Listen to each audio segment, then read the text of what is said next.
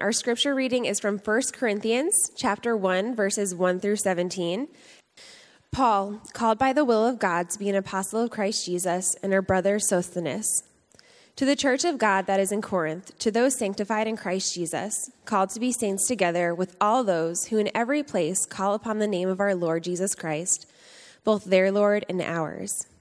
Grace to you and peace from God our Father and the Lord Jesus Christ.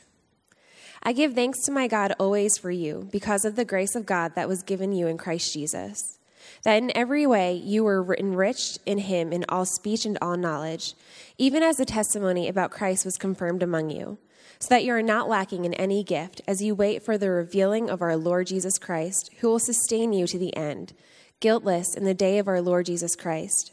God is faithful, by whom you were called into the fellowship of his Son, Jesus Christ our Lord. I appeal to you, brothers, by the name of our Lord Jesus Christ, that all of you agree and that there be no divisions among you, but that you be united in the same mind and the same judgment. For it has been reported to me by Chloe's people that there is quarreling among you, my brothers. What I mean is that each one of you says, I follow Paul, or I follow Apollos, or I follow Cephas, or I follow Christ. Is Christ divided? Was Paul crucified for you? Or were you baptized in the name of Paul? I thank God that I baptized none of you except Crispus and Gaius, so that no one may say that you were baptized in my name. I did baptize also the household of Stephanas. Beyond that, I do not know whether I baptized anyone else. For Christ did not send me to baptize, but to preach the gospel, and not with words of eloquent wisdom, lest the cross of Christ be emptied of its power. This is the word of the Lord. Thanks be to God. Father in heaven, we're so thankful that you have sent Jesus, and that by the power of your Spirit that you bring new life to people who are dead by the glorious crucifixion and resurrection of Jesus. And I pray that your Spirit even now would open our eyes to see what you would have to teach us as Christ community in 2015 from this letter. We pray this in Jesus' name. Amen. Well, visiting a new church for the first time, it's a hard thing to do. I mean, even if you came with a friend, it's not an easy thing to walk through those doors for the first time, especially on a day that's this cold. And as a pastor, I don't often get to visit other churches, but last week when I was in St. Louis visiting my family, my parents for Christmas, I had a chance to go and visit their church with them. And it was the first time I had been in a new church for a while. And I was reminded afresh of how hard it is to walk into a place that's unfamiliar, where you don't know where anything is, and you're not sure where to check in your kids. And some of you are experiencing that this morning. This is your very first time at Christ Community. And maybe for some of you, this is your first time at church, or at least at church in a very long time. And as you walked in this morning, you looked around at all these people who are coming in who look like they have their lives all together, who are nicely dressed and seem like they know what's going on. And maybe you thought to yourself, I just don't know if I could fit in here. I just don't know if this is a place where I could feel at home. Actually, someone said to me just last week as we were after the service, they're like, I still feel like I might burst into flames every time I walk into a church. I'm just not sure if it's the place for me. And honestly, you don't have to be new to feel that way. All the smiling faces, the happy families, nicely dressed people, their kids who seem like they obey perfectly all the time. I mean, we all know the drill, right? I mean, even your kids know it if you have kids, right? You're driving to church, you get to the parking lot, the argument stops in the car, everyone puts on the smile, and the secrets of last night or of last week or last year remain nicely hidden away. And I feel like for myself and for many of us, kind of that's the default resolution, right? Maintain the image. Recently I was struck by how the Melanie Martinez song Dollhouse captures the lives that so many of us live. The song's kind of haunting, and the chorus goes this way. It says, places, places, get in your places. Throw on your dress and put on your doll faces. Everyone thinks that we're perfect. Please don't let them look in the curtains. Please don't let them look in the curtains. We live dollhouse lives so often, don't we? I love the Onion article with the headline of 6-day visit to rural African village completely changes woman's Facebook profile picture. And we laugh, right?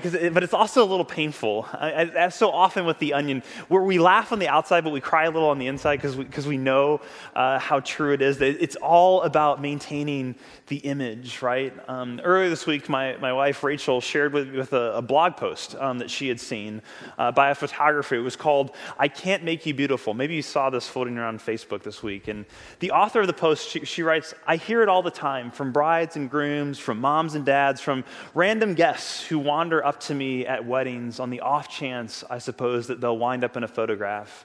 Make me look younger," they say. "Make me look beautiful." And she reflects in the article about, well, what is beauty? And she continues, "A few years ago, I photographed a family I'd never met before. They arrived perfectly pressed and cleverly coordinated, the mom, the dad, the little girl about 6 years old. I love this line. They were everything you'd expect to find in a frame you'd buy at Target, all white teeth and unnecessary scarves. But an odd tension wafted off of them from the moment I shook their hands. I couldn't quite place it," she writes, "until the end of our session when the dad picked up his daughter for a portrait. She threw her arms around his neck and kissed his cheek, and I snapped a few photos. As I lowered my camera, the little girl reached for him again, moving in to kiss his face, spontaneous and sweet. 'No,' he intoned sharply, setting her firmly away from him. 'That's only for the pictures.' The mom rolled her eyes, resettled her handbag over her well-toned arm. The little girl's shoulders sagged and her eyes drooped to the ground. And their all-American beauty," she writes, "crumbled like a rotting tree. They were thin and wrinkle-free. Their hair was shiny, their skin was clear, and they were so terribly ugly." You know, we define ourselves by the image we project. But the truth is, we are so often a mess. And that was exactly the problem that was facing the Corinthian church. They looked good on the outside. They looked really good, in fact. But on the inside, they were crumbling like a rotten tree. And at one level, it might seem like we have little in common with a church that was halfway around the world 2,000 years ago in a completely different culture.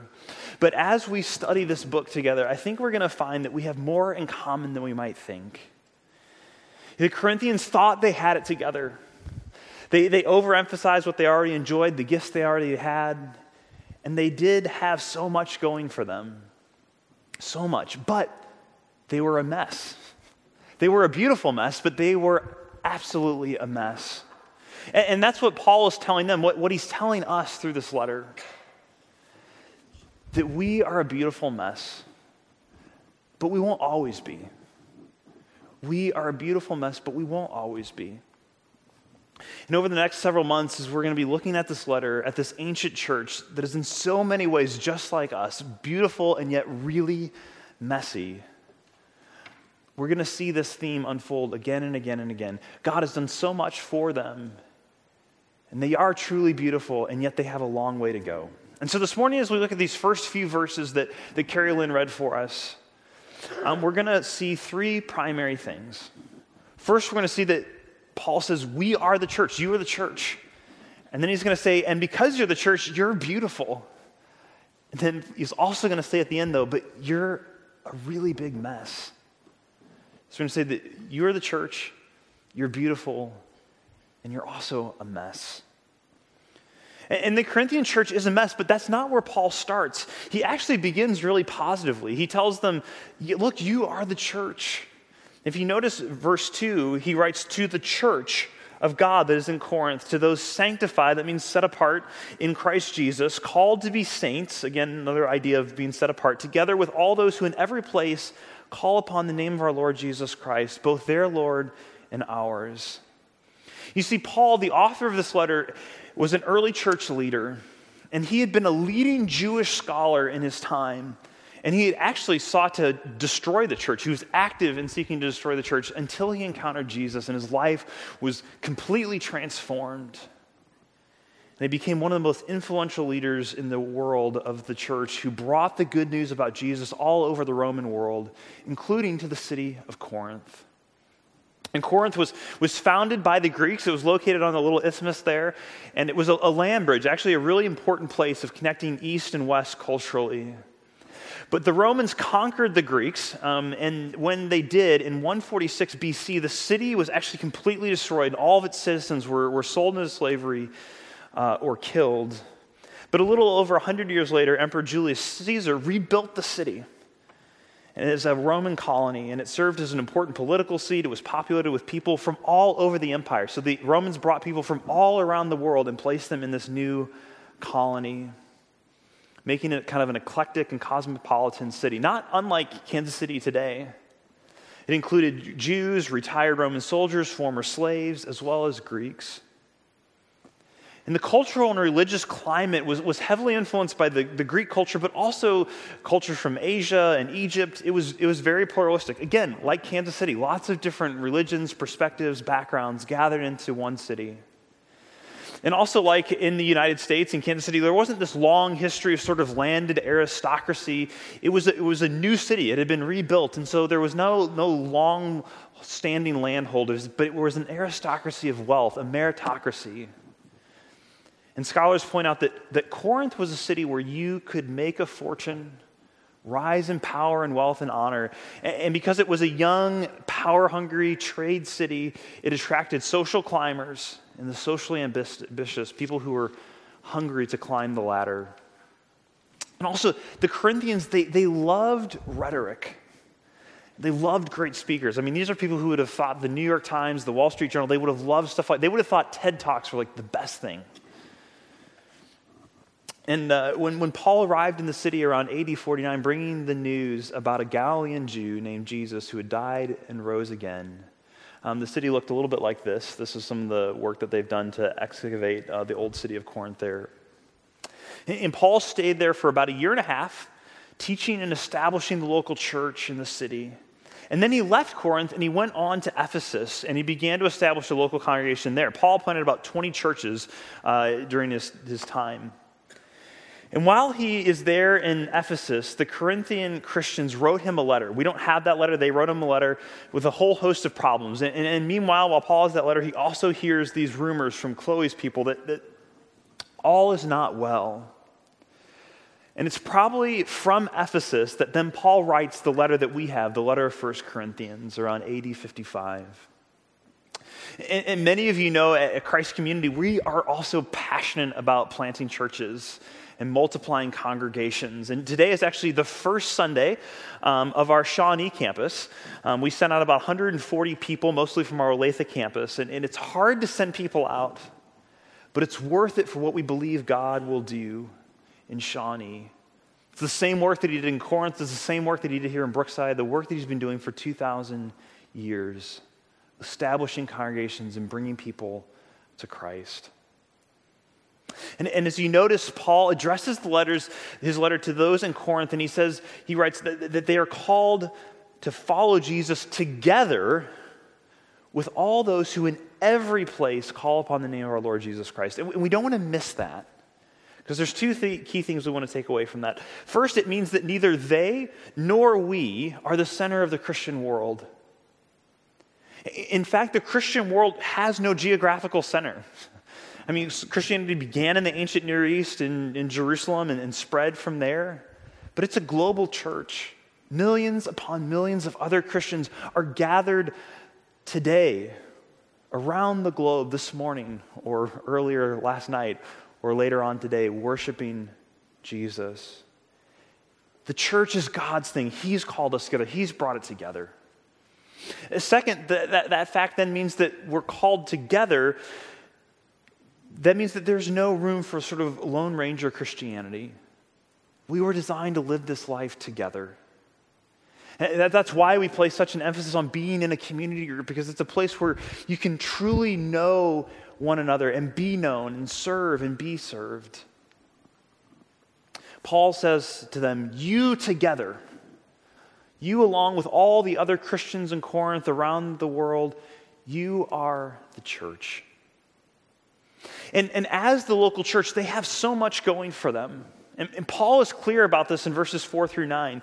He thanks God for them. Earlier, he says that they were called to be saints. It means that they were set apart, that they belong to God. And all Christians are saints in that sense. And as saints, they are called and chosen by the God of the universe, the Father, Son, and Holy Spirit. And they have so much going for them. God has done so much for them. He's given them so much. And actually, if you notice in these verses, Paul doesn't praise them for anything. He only thanks God for what God has done for them. Now, in other letters that Paul will write to other churches, he actually will praise the churches for their love or their work. But here, Paul doesn't praise anything they've done. He just gives thanks to God for what he's done, which is indicative of what's coming in the letter. Because of God's grace, they were enriched in speech and all knowledge. Because of God's grace, they were not lacking in any spiritual gift while they awaited Christ's return. Now, even here, as Paul is praising and thanking God for what God has done, we need to hear just an ever so slight sort of tinge of irony or even maybe a little bit of sarcasm in Paul. Because while it is true that they were gifted in speech and knowledge, we're going to find out that they were also obsessed with rhetorical flair, and they weren't really as knowledgeable as they thought. And yes, they were incredibly gifted, but they had no maturity. And as a result, the gifts were causing all kinds of problems. That's a really important thing for us to keep in mind. Don't ever confuse giftedness for maturity. Don't ever confuse giftedness for maturity. And then there's this whole thing about them waiting for Jesus to return. Maybe that's the most sort of ironic thing that Paul puts there, because if you know the background of 1 Corinthians, what you discover is that they actually, many of them had already thought that Jesus had returned in some way. They weren't waiting at all. They were convinced that Jesus had finished his masterpiece in them and that they could just sit back and coast. Again, he tells them how gifted they are, but he doesn't mention their love or their work, which he does in letters to other churches. Now, it is true. Paul says it in verse 9. God is faithful. We sang about God's faithfulness. There is hope for this church. He will complete his work. But there's still a lot of work to be done. So he says to them, yes, you are the church. Yes, you have so much going for you. But beginning in verse 10, Paul makes it really clear, you are a mess. You are a big mess. Again, the Corinthians, they had written to Paul with questions and concerns that indicated maybe not everything was going as well as it looked from the outside.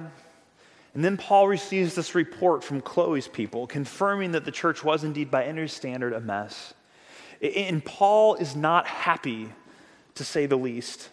Look what he writes in verses 10 and 11. He says, I appeal to you, brothers and sisters, by the name of our Lord Jesus Christ, that all of you agree and that there be no divisions among you, but that you be united in the same mind and same judgment. For it has been reported to me by Chloe's people that there is quarreling among you, my brothers and sisters. Now, we're going to spend a lot more time on these divisions and quarrelings in a couple of weeks. But the basic issue here is that they were dividing themselves into camps around who was their real pastor. I mean, it'd be like us saying here at Brookside, well, my pastor is Bill. Well, no, actually, my pastor is John. And then someone else says, oh, no, I follow Pastor Tom. I mean, it's just silly stuff. Now, it turns out these divisions, though, were in the infighting, they were just the tip of the iceberg. Because in the time that Paul was gone, the time that he left to go to Ephesus, all kinds of problems had developed.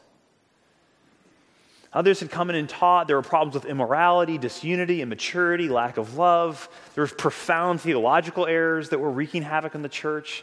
And throughout the 16 chapters of this letter, we're going to see that they were celebrating incest. Some of them were having sex with prostitutes, while others didn't think that married couples should even be having sex. There'll even be a section in here. We'll have a Sunday where we talk about homosexuality. That'll be fun. They were taking each other to courts with lawsuits. They were confused about the still rampant idol worship in their civic life. They were practicing the spiritual gifts in self-serving ways, the Lord's Supper, communion. In that kind of context, the rich were getting drunk off the communion wine, and they weren't leaving anything for the poor people. And some of them were even denying that the resurrection had happened. But listen, the biggest problem of the church at Corinth isn't their problems. Churches will always have problems. So the church having problems isn't a problem. We have problems at Christ Community. We are far from a perfect church. Sorry, if this is your first time and you were hoping to find the perfect church, we're not it. We have problems. The problem is that they weren't taking those problems seriously. They weren't taking those problems seriously. They didn't even see the problems. They were proud of who they were. They were actually boasting about these things. They thought they had arrived. But God loves them too much to let them wallow. And so Paul even says in chapter 4, he says, I write these things to you to make you ashamed, not to make you ashamed, but to admonish you as my beloved children. He says, what do you wish? Shall I come to you with a rod or with love and a spirit of gentleness? So with tears and outrage, Paul says, wake up, Corinthian church. You are a mess. Look at the problems you have. You've got to deal with these. So the church is beautiful, but it's also a mess. That's true of just about any church. It was true of the Corinthians church. It's true of our church. Now you may be thinking, but our church isn't as messed up as the Corinthian. I mean, we look pretty good compared to the Corinthian church. I mean, I know we're a mess, but not that messy, are we? I mean, is there stuff going on, Bill, that I don't know about? I mean, yes and no. I mean, sure, we aren't dealing with the exact same things that they were. But I think we'll be continually surprised just how relevant this 2,000-year-old document is to us. And so as we would aspire to spend a little bit of time listening in on what Paul wrote by God's Spirit to this church and what his Spirit is saying to us, to our church through this letter, I want to suggest sort of 3 action steps for us. Not just for this next week, but really for the entire time we're in this letter. And since it's January, we can even call them resolutions if you want. And so the first of these resolutions is I want us to make it an effort to stop taking credit for the good in our lives. To stop taking credit for the good in our lives. Remember all the good stuff that the Corinthian church had. It was all a gift of God. It was a gift of his grace. Everything that we have in our life is a gift. We can no more boast in our achievements or what we've accomplished than we can boast in the color of our hair and how tall we are. I mean, when it comes to how the color of our hair, I mean, none of us goes around saying, well, you know, I really wanted red hair, so I worked really hard in the womb, and you know, I just cranked it out, and here I got it, I achieved it. And we all see how ridiculous that is, right? I mean, everybody knows your hair color, your height, all that. It's part of your genetic makeup. It's a gift from your parents. I mean, maybe it wasn't a gift you wanted, but it's a gift from your parents. But somehow when it comes to our intelligence, our self-discipline, our success in school or work, we start thinking we've earned it. That we've worked hard. We've accomplished it. And I don't want to for a second discount hard work because it's vital and God calls us to work hard.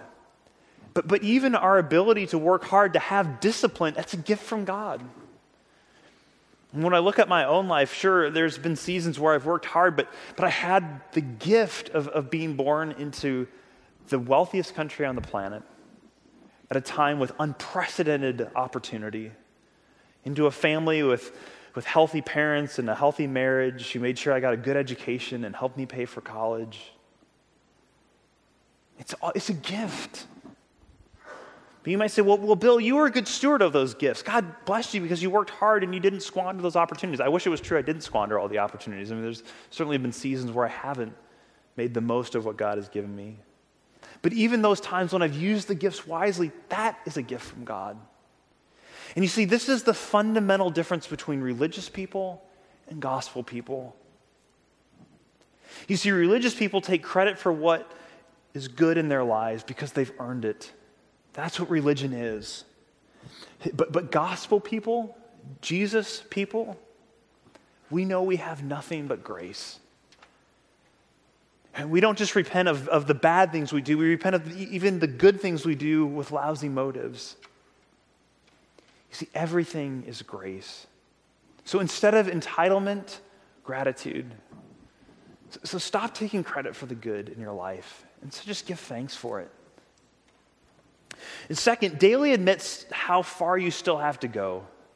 Daily admit how far you still have to go. Because if you think you've arrived, you haven't even begun the journey. Paul will tell us in chapter 10 of 1 Corinthians, he says, if you think you're standing firm, be careful you don't fall. If you think you've arrived, if you think you're standing firm, be careful, because that's the moment when you're about to fall. And this was a big problem in the Corinthian church. They thought they had arrived. They thought they had finished. They thought, man, like I said, some thought Jesus had returned in some kind of spiritual way. They thought, man, we're done. We're coasting. But there's a great danger in celebrating too early. I was reminded of this actually this week watching this video. I want to play for you. This is just a short video clip, but it shows the danger of celebrating too early. And I mean, if you Google "don't celebrate too early," I mean, you can find hundreds of clips like this from every sport imaginable. And why is that? Because we have a propensity to celebrate too early, to want to see the finish before it's done. We're prone to that sort of thing. And that's why we need to daily admit how far we have to go. Again, this is a fundamental difference between the gospel and religion. I love how Tim Keller explains this. He says, in religion, our only hope is to live a life good enough to require God to bless us. And so therefore, every instance of sin and repentance is traumatic, unnatural, and horribly threatening. If you're a religious-based person who says, I've got to earn my way, and that if I do enough good things, that God will somehow bless me, every time that you sin and have to repent, it's terrible, because it means the very fundamental thing that you're trusting to rescue you is being undermined. And so Keller says, only under great duress do religious individuals admit they have sinned, because their only hope is their moral goodness. But in the gospel, the knowledge of our acceptance in Christ makes it easier to admit that we are flawed, because we know we won't be cast off if we confess the true depths of our sinfulness. And then Keller continues, and I don't want us to miss this. He says, whereas in religion we repent less and less often, the more we feel accepted and loved in the gospel, the more and more we will be repenting. People who are centered in the gospel repent more and more. And he says this creates a radical new dynamic for personal growth. The more we see our own flaws and sins, the more precious, electrifying, and amazing God's grace appears to us. You know, another sign that maybe we aren't yet realizing how far we have to go is that we end up neglecting the spiritual disciplines, prayer and Bible reading, solitude. You see, if you're not regularly engaged in those things, you're not going to grow. You're not going to change. And you'll end up missing out on the best that God has for you. So if you're looking for an easy place to start, you can just go to our website and sign up for Open Here. It's our Bible reading plan. There's bookmarks in the back that have that if you want to get started in reading the Bible. If you sign up online, they'll email you a chapter each day to read. There's even a link. You can listen to it on your smartphone while you're driving to work or getting kids ready. See, if you're not regularly engaged in those disciplines, there's a good chance that it means that you think you've already arrived. That I don't need to do that stuff. I'm good without it. Over Christmas, I just finished reading the New York Times bestseller, The Power of Habit. It's a great read. It's all about kind of neuroscience and how the brain forms habits and how to change them, the science of how habits work, and how it's a fascinating read. I highly recommend it. And actually, the author's site studies that fully 45% of what we do is just habit. Execution of habit. So let me give you a simple next step. It's the new year. Pick up a new habit. Daily admit how far you have to go. How dependent you are, how desperate for grace you are. Every day this year, pray these words I love these, from Psalm 19:94. I am yours, Lord, save me. I am yours, Lord, save me. I have so far to go. I am yours, Lord, save me. And finally, commit this year to running toward rebuke. To running toward rebuke. Now, this isn't something that's natural for any of us. I mean, a rebuke means a sharp criticism, and none of us enjoys criticism even when it isn't sharp. And you know, if you read leadership literature, you're familiar with all the maxims, right? Like, you know, facts are your friends, walk toward the barking dog, face the brutal facts. But it's hard to apply those, isn't it? I mean, nobody enjoys being told where they're failing. But it's the only way to grow. We can't change what we don't know is broken.